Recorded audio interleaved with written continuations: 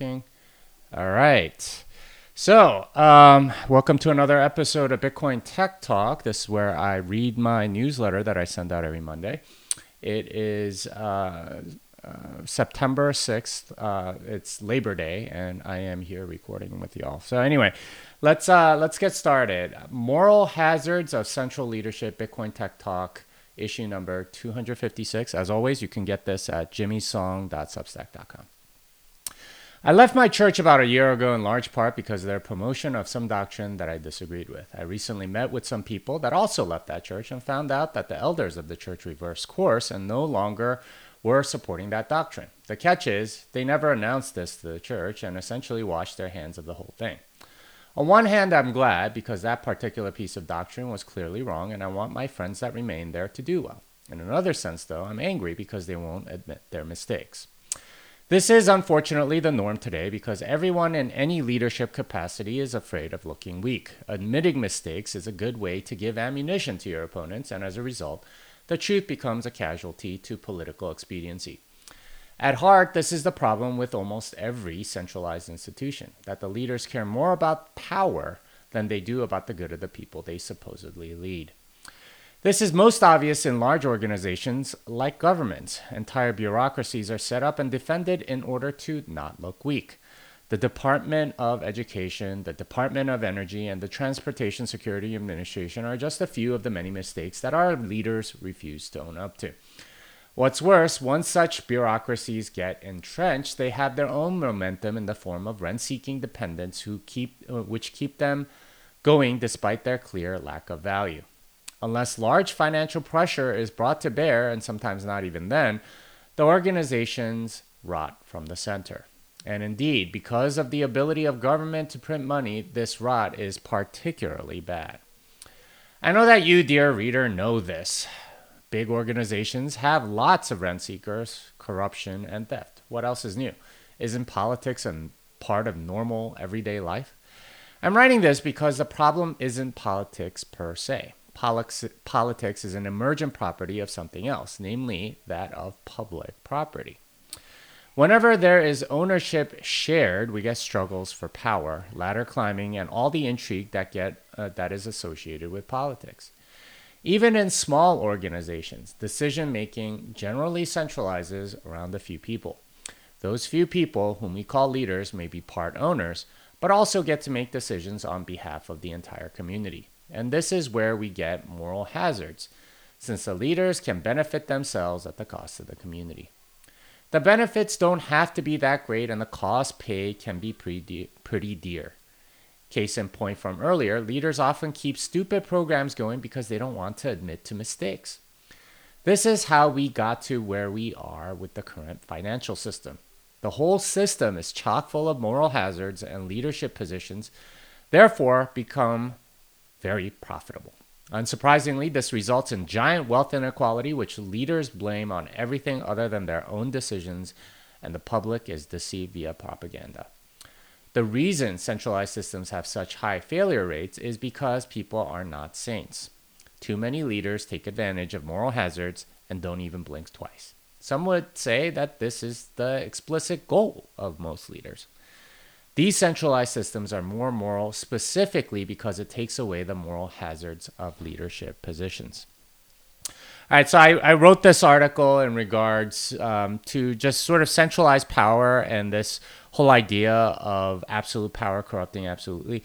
As soon as you get to a leadership position, you get this very obvious moral hazard that comes into play. And it is very difficult to avoid that moral hazard because it is very tempting to not just enrich yourself, but maybe your family, your extended family, your friends, other people, things that might even be virtuous, organizations that you think might be good or, might have benefits to other people.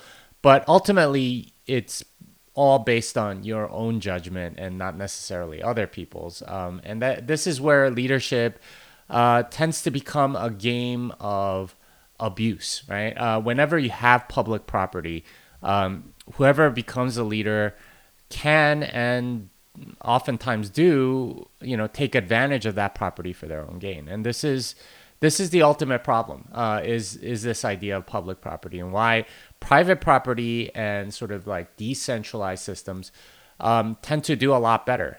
You can think of public property as as the ultimate in centralization, and private property as the ultimate in decentralization.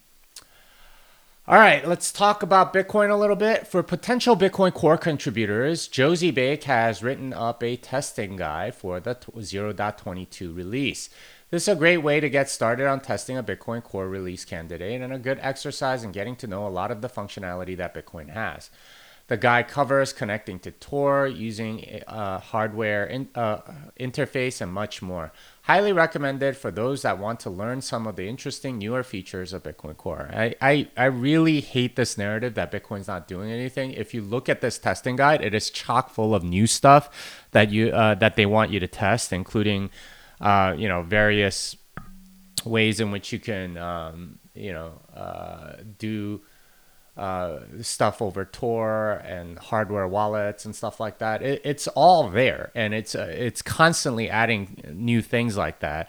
Try looking at that for like Ethereum. How many hardware wallets does it support? It's usually on. It's like a hosted wallet. It doesn't have its own wallet even really that interacts with hardware. So.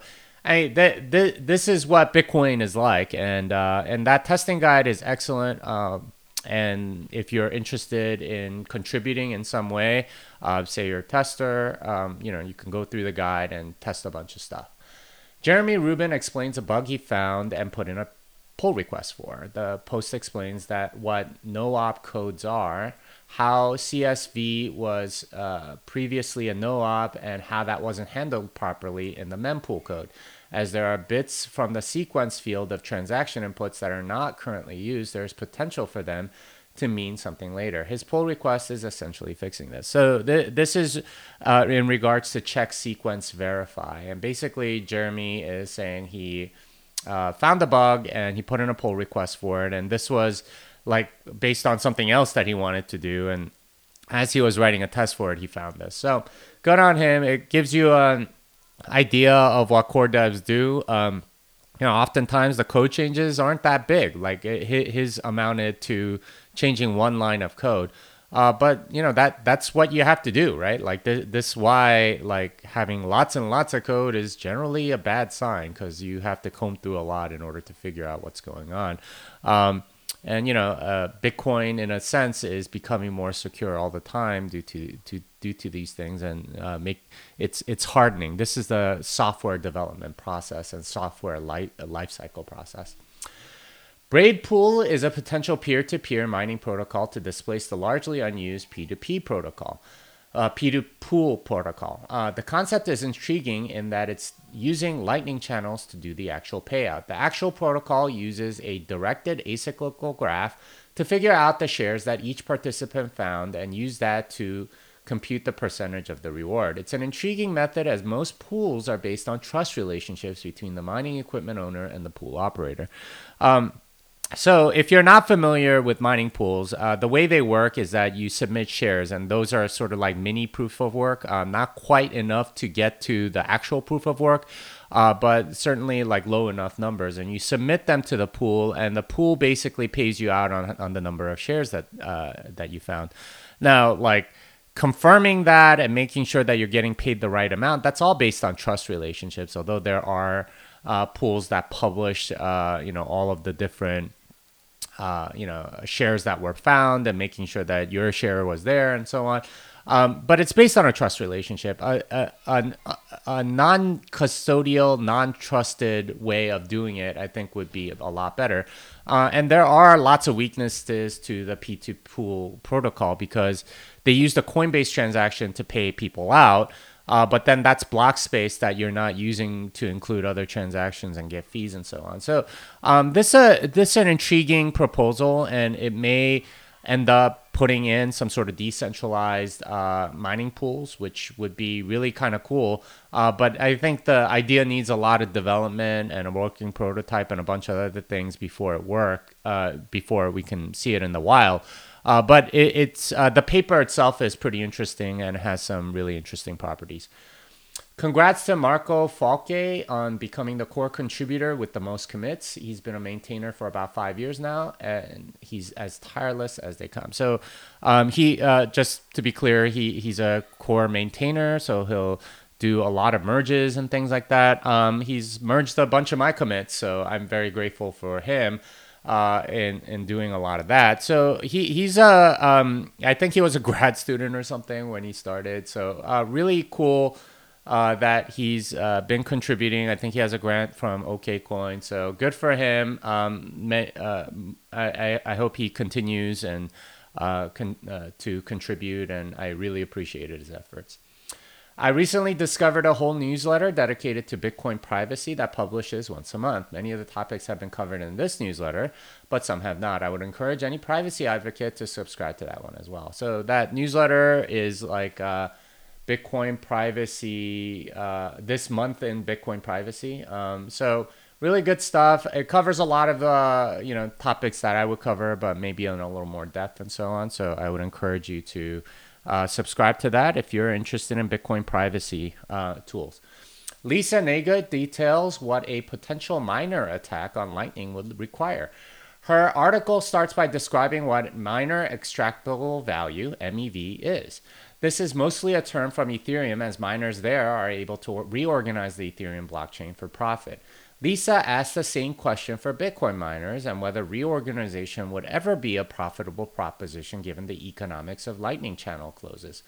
Her conclusion is that the information necessary to profitably reorg the Bitcoin blockchain is rather hard to come by and is normally only valid for channels opened by the miners themselves. So her conclusion is interesting because a lot of the information that you need in order to profit is actually private on the Lightning Network, and unless you're one of the end nodes, you don't actually know what's going on in between and so on. So for a miner, it might be possible, but they would have to have a tremendous amount of Lightning channels open directly to them and then screw over just their neighbors. So it's an interesting idea, and it would require a lot of setup and tremendous amount of planning to do some sort of MEV, but it's good to know that it is possible and something interesting to watch out for.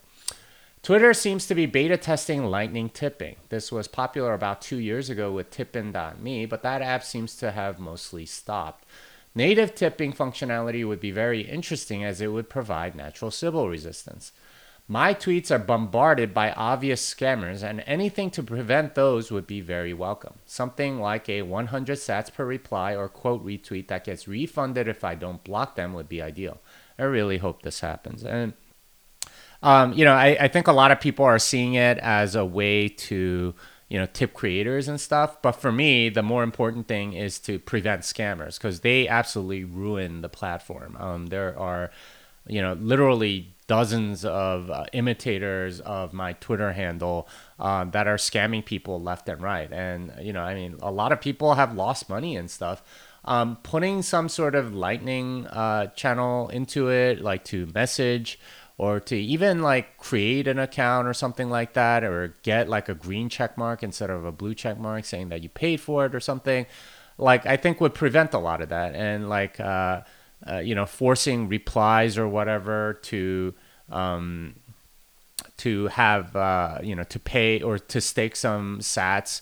And then if, like after 24 hours, it's fine. But if it's within the 24-hour window, you get to keep it. If they don't do that, well, I mean, this would stop a lot of spam. And I think that would be amazing for Twitter. So I'm hoping Jack Dorsey goes in that direction. Thundercloud is a way to host Lightning nodes cheaply on the cloud. This is not a turnkey service, but is reasonably easy to get everything going. It is somewhat subject to the whims of your cloud provider, and cloud is really just a synonym for someone else's computer anyway. Regardless, for digital nomads that want to experiment with Lightning, this may be a good option. So it's basically a single line command line thing on that will provision AWS and stuff. And if you're already sort of like a DevOps person that has an AWS account and everything sort of set up, then it's basically a one-liner that'll spin up everything and make everything work. So really interesting. Though I really think you shouldn't run those things in the cloud. You should probably run it on your own computer. Lightning Network has its own jobs board. I'm struck by how many roles are available and not just developer jobs. There are tons of different types of roles, and it's very clear this is a growing industry. Just looking at the amount of stories that are Lightning Network related in the past month or so, there is significant traction and a bright future ahead. So, there's a lot of jobs in Lightning right now, and a lot of it is marketing, sales, public relations, also like business partnerships and business development. Lots of different things, and not just developer jobs. Typically, everyone wants developers because they tend to be rare and expensive and difficult to find and all that. But Lightning Network, all those companies are hiring like crazy, and there's going to be some serious traction on this stuff. So, if you guys are interested, you should go check that out. Fold is planning to pay out all their rewards using Lightning starting in 2022. This is probably a way for them to reduce fees while also making for a better user experience. Fold is one of the more popular Bitcoin products out there, and it doesn't surprise me that they're getting into the Lightning game. Now, if only they'd allow deposits to their debit card using Lightning. So I really like that they're paying out in Lightning, but what I would really like is the ability to fund my debit card with Lightning and basically not have it linked to my bank account or anything else. That way I could have a pseudonymous Fold card that I can just use wherever, and it would be used to pay for things. I'm not sure if that's even allowed, but that would be amazing, because then you would have anonymity in your real life transactions. Like if you go to the store or something like that, just swipe the card and they don't have to know a lot of stuff about you. Economics, engineering, etc. Zach Voel explains why ASIC machines are starting to go up in price again. As Zach explains, the prices correlate with the Bitcoin price pretty well, but the main reason seems to be that a lot of Chinese miners who have been kicked out of China are sitting on their ASICs instead of flooding the market. They are hoping either for hosting facilities to materialize outside of China or for the price to keep going up so they can slowly liquidate their machines without suffering a big loss. I find their optimism both bullish and worrisome. It's possible that their competitors may dump a bunch of coins on the market in order to get them to capitulate and sell. And it's bullish in the sense that the miners are anticipating sort of opportunities later on as price continues to go up. So that's bullish. But at the same time, this gives incentive to their competitors that already have mining facilities and so on, to force them to liquidate. And these are sort of like the international games that go on between big corporations all the time. Whenever there's a commodity and you can hurt your competitors while hurting yourself less and gain a bigger long-term advantage, a lot of them will do that. OPEC certainly does, and many others. So that's the worrisome part, but we'll see what happens. This is a really interesting story of how Bitcoin and Tether are affecting Lebanon. And as the economy there has collapsed, Tether has become the go-to remittance option for a lot of people there. Given that it's pegged to the dollar, and the dollar is the currency most desired by most people in the world, this makes sense. I suspect that this is the pattern that we'll see is that we'll start I suspect that this is the pattern that we'll see. And most people will start with some stable coin and pivot to Bitcoin once they get used to it. Yeah, so Lebanon apparently is a huge hub of crypto trading. I'm hearing that about Afghanistan, Turkey, Nigeria as well. It really does seem like this cycle, there's a lot more usage in sort of hyperinflating economies. None of them are quite in hyperinflation yet, but they're all getting prepared. And it's only going to become more popular as the inflation continues. Congressional candidate Erica Rhodes, Democrat, makes the case for better financial education and better Bitcoin support. Her candidacy is particularly interesting because she's running against Brad Sherman from CA30, who is a well-known advocate of the dollar hegemony and a huge Bitcoin opponent. For Bitcoiners, this will be a highly anticipated race, as her winning will send a big message to everyone in Congress that Bitcoin is not to be trifled with. So her article on Bitcoin Magazine basically makes her out to be very pro-Bitcoin. And I would love to see her defeat Brad Sherman. I know a bunch of people are funding her candidacy. And in that district, the Democrat's going to win. So you pretty much have to primary Brad Sherman. And she seems to be the right candidate. She, I think, was an Andrew Yang supporter and so on. So it'll be very interesting to watch that particular race. Because this is how you get lobbying power, is by punishing the people that are talking bad about you. So if you can punish Brad Sherman, there's a lot more people that will listen. All right. Peter Hanley has written one of the most intriguing articles on the origin of money I've seen. He argues that rendered animal fats were used as money because of their clear utility in prehistoric times. One of the consequences would be human greed at work, essentially hunting large animals to extinction because of their high fat content. Given that many peoples of various regions are very much cognizant of hunting too much, this thesis makes a lot of sense. Worth reading for those that like pondering monetary history. So the theory there is basically that rendered animal fats were used as money for a while, and because of that, human greed, took over, and they hunted the animals to extinction because you can get a lot of rendered fat, especially from the large animals. And there is a large, corpus of academic studies showing that basically, humans killed off a lot of megafauna. So it's a very intriguing idea. I don't know if I buy it, but it's worth thinking about. Jerry Feng has an entertaining article on why everything of value is really energy of one type or another. I really enjoyed the framing, which was about preserving value over time. He connects some technological advances, such as salted meat, refrigeration, oil, and so on, to show why Bitcoin has significant value. Good article to reflect on. So storing value has typically been very, very difficult. And Bitcoin sort of represents that. And energy usage is always a part of preserving value, and this is why all those technologies came in. So an interesting read. I would encourage you to go read it. Bram Cohen's invention, Proof of Space and Time, seems to be a flop. His coin Chia has dropped almost 90% against Bitcoin, and many of the miners are selling their SSTs, as the link story shows. Much like Grin and other Mimblewimble coins, VCs seem particularly susceptible to innovative-sounding coins with a technical founder. I don't think they've realized that it's really all a marketing game to retail, and tech has nothing to do with it. So Bram Cohen is obviously a pretty brilliant guy. He created BitTorrent. And his newest project was the Chia coin, which was proof of space and time, essentially like proving that you're storing some amount of data or something like that on a hard drive, and basically that was the alternative to proof of work. And all these Chinese miners bought a ton of SSDs. A lot of VCs tried to mine it and funded its startup and stuff like that.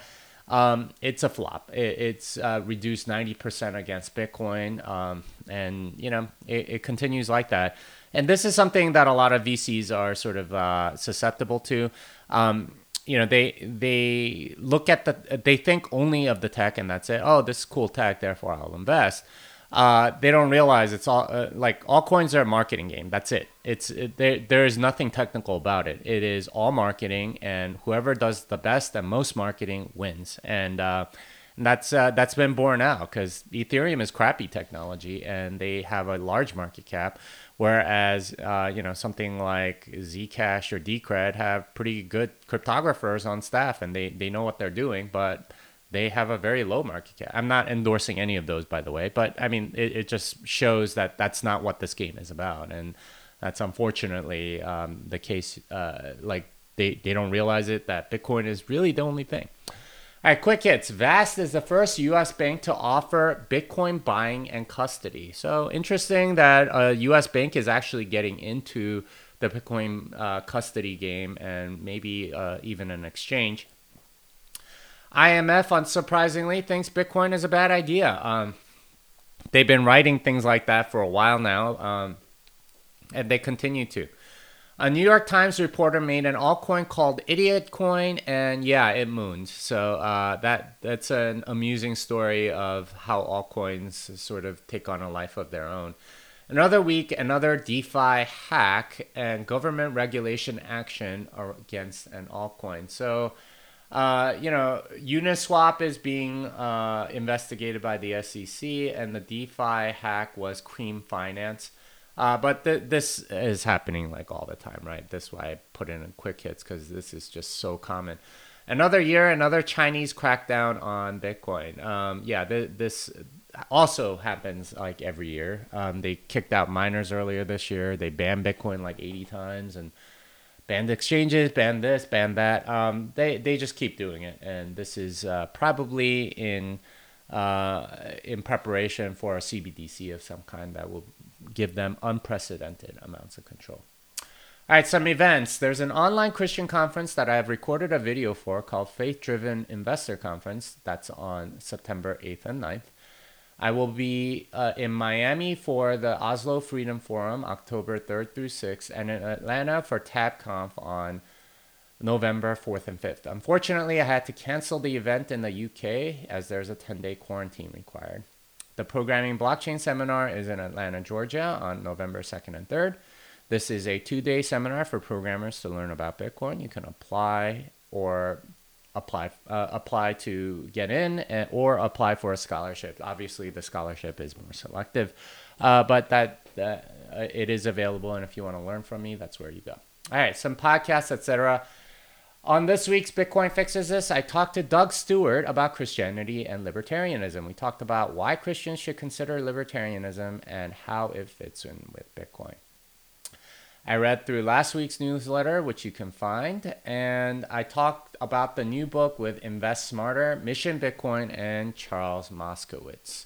That's obviously the book, Thank God for Bitcoin. I have 2 other books, the Little Bitcoin book and Programming Bitcoin. Unchained Capital is a sponsor of this newsletter. I am a proud advisor and part of a company that's enhancing security for Bitcoin holders. If you need multi-sig, collaborative custody, or Bitcoin native financial services, learn more at unchained.com. Fiat Delenda Est, this song is done.